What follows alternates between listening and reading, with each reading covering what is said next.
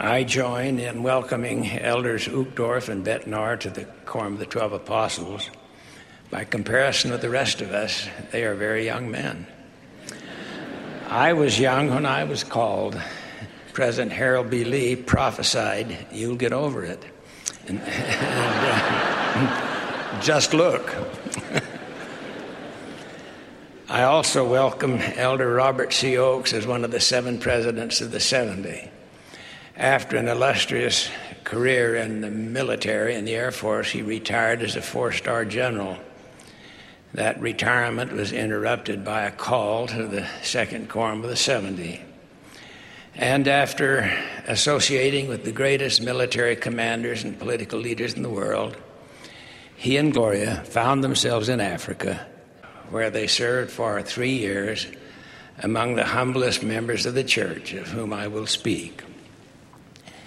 There's a message for Latter-day Saints in the seldom quoted revelation given to the prophet Joseph Smith in 1838. "I remember my servant Oliver Granger. Behold, verily I say unto him that his name shall be had in sacred remembrance from generation to generation, forever and forever, saith the Lord." Oliver Granger was a very ordinary man. He was mostly blind, having lost his sight by cold and exposure. The first presidency described him as a man of most strict integrity and moral virtue, and in fine, to be a man of God. When the saints were driven from Kirtland, Ohio, in a scene that would be repeated in Independence and Far West and Nauvoo, Oliver was left behind to sell their properties for what little he could. There was not much chance that he could succeed, and really he did not succeed. But the Lord said, "Let him contend earnestly for the redemption of the first presidency of my church, saith the Lord. And when he falls, he shall rise again, for his sacrifice shall be more sacred unto me than his increase, saith the Lord." What did Oliver Granger do that his name should be held in sacred remembrance? Nothing much, really. It was not so much what he did as what he was. When we honor Oliver, we honor as much, perhaps more, his wife, Lydia Dibble Granger. Oliver and Lydia finally left Kirtland to join the saints in Far West. They had not gone but a few miles from Kirtland when they were turned back by a mob. Only later did they join the saints in Nauvoo.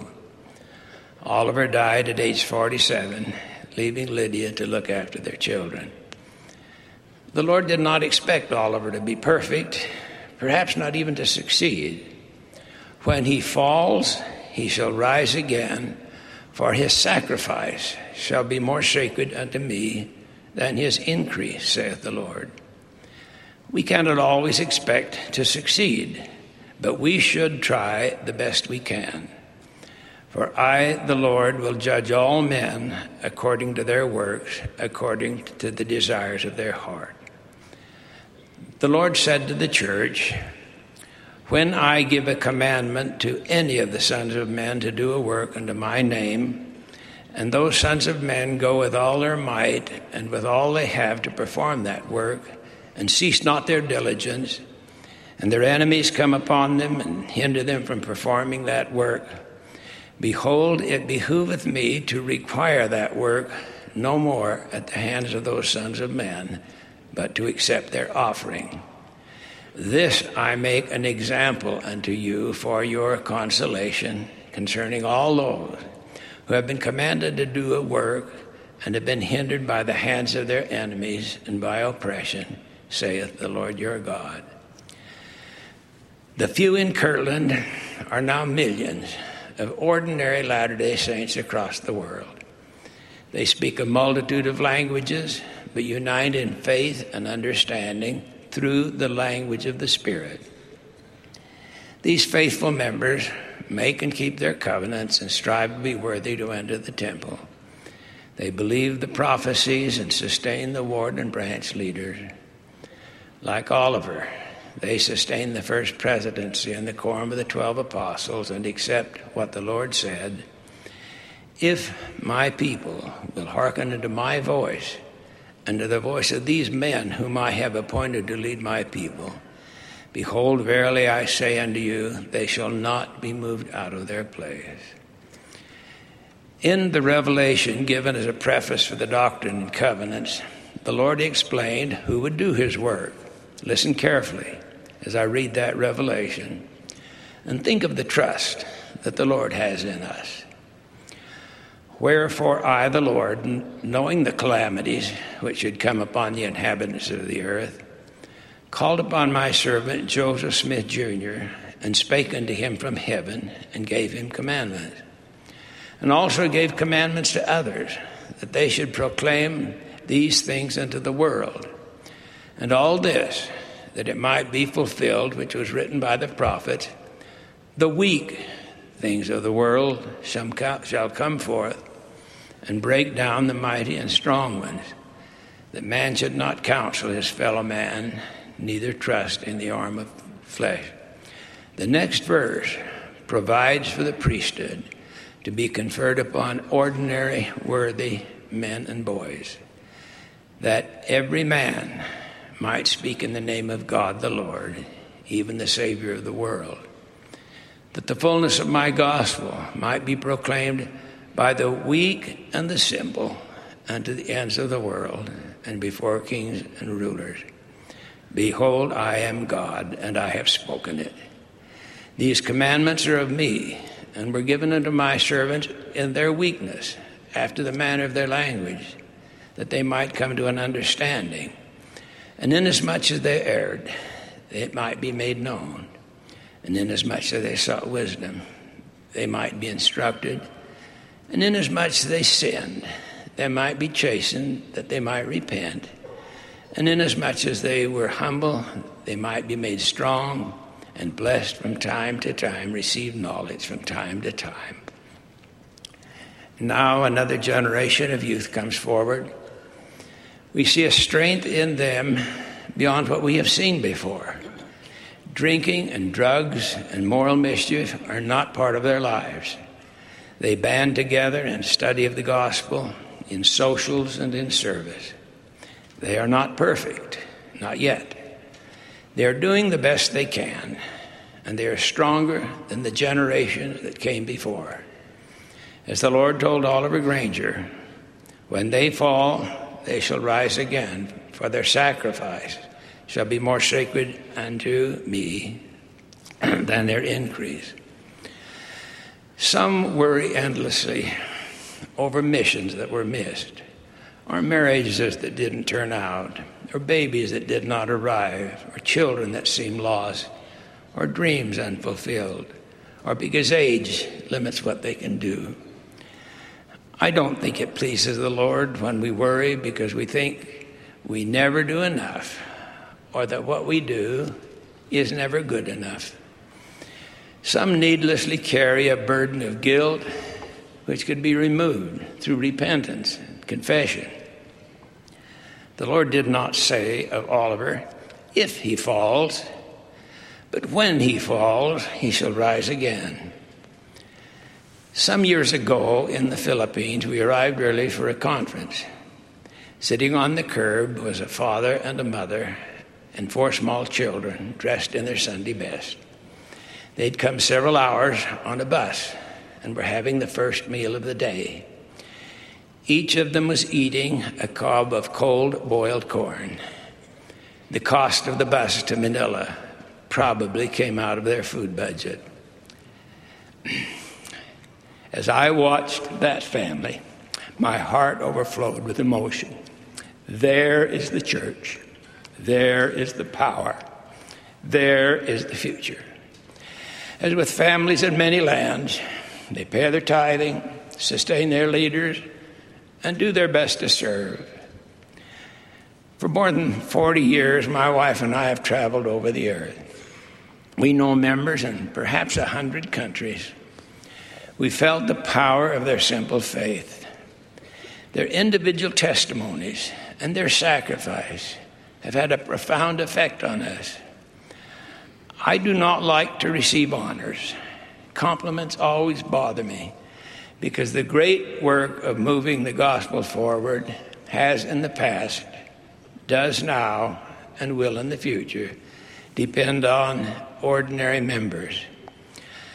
My wife and I do not expect reward for ourselves greater than will come to our own children or to our parents. We do not press, nor do we really want, our children to set great prominence and visibility in the world or even in the church as their goal in life. That has so very little to do with the worth of a soul. They will fulfill our dreams if they live the gospel and raise their children in faith. Like John, we have no greater joy than to hear that our children walk in truth.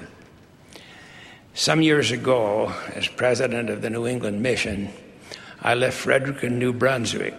It was 40 degrees below zero. As the plane taxied away from that small terminal, I saw two young elders standing outside waving goodbye. I thought, foolish boys, why do they not go inside where it's warm? Suddenly there came over me a powerful prompting, a revelation. There in these two ordinary young missionaries stands the priesthood of Almighty God. I leaned back, content to leave the missionary work for that entire province in Canada in their hands. It was a lesson I have never forgotten.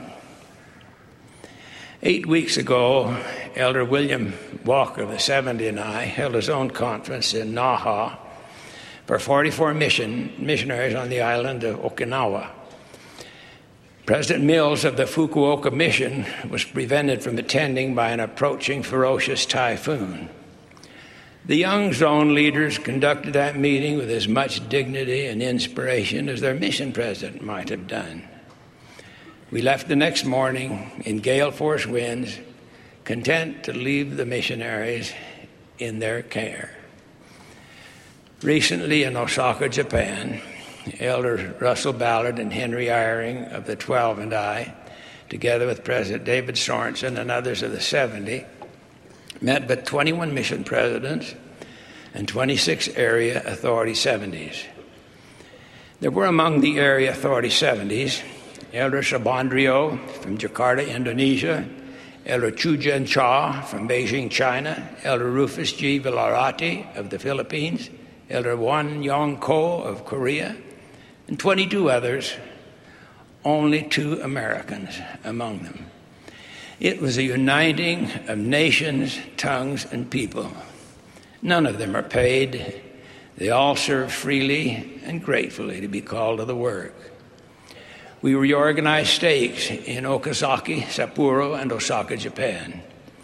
All 3 of the new stake presidents and an incredible number of the leaders had joined the church as teenagers. Most of them had lost their fathers in the war.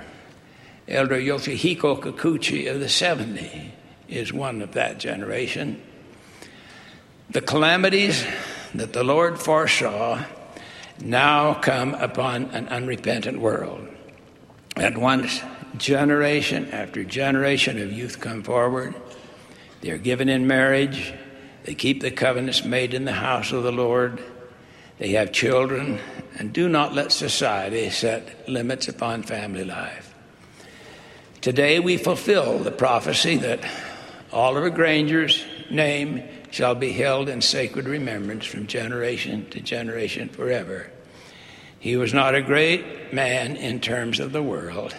Nevertheless, the Lord said, "Let no man despise my servant Oliver Granger, but let the blessing be on him forever and ever." Let no one underestimate the power of faith in the ordinary Latter-day Saints. Remember, the Lord said, "Inasmuch as ye have done it unto one of the least of these my brethren, ye have done it unto me." He promised that the Holy Ghost shall be their constant companion, that their scepter, an unchanging scepter of righteousness and truth, and their dominion shall be an everlasting dominion, and without compulsory means it shall flow unto them forever and ever. Nothing, no power can stop the progress of the Lord's word. How long can the rolling waters remain impure? What powers can stay the heavens? As well might man stretch forth his puny arm to stop the Missouri River in its decreed course, or to turn it upstream, as to hinder the Almighty from pouring out knowledge from heaven upon the heads of the Latter-day Saints. Of this I bear an apostolic witness in the name of Jesus Christ. Amen.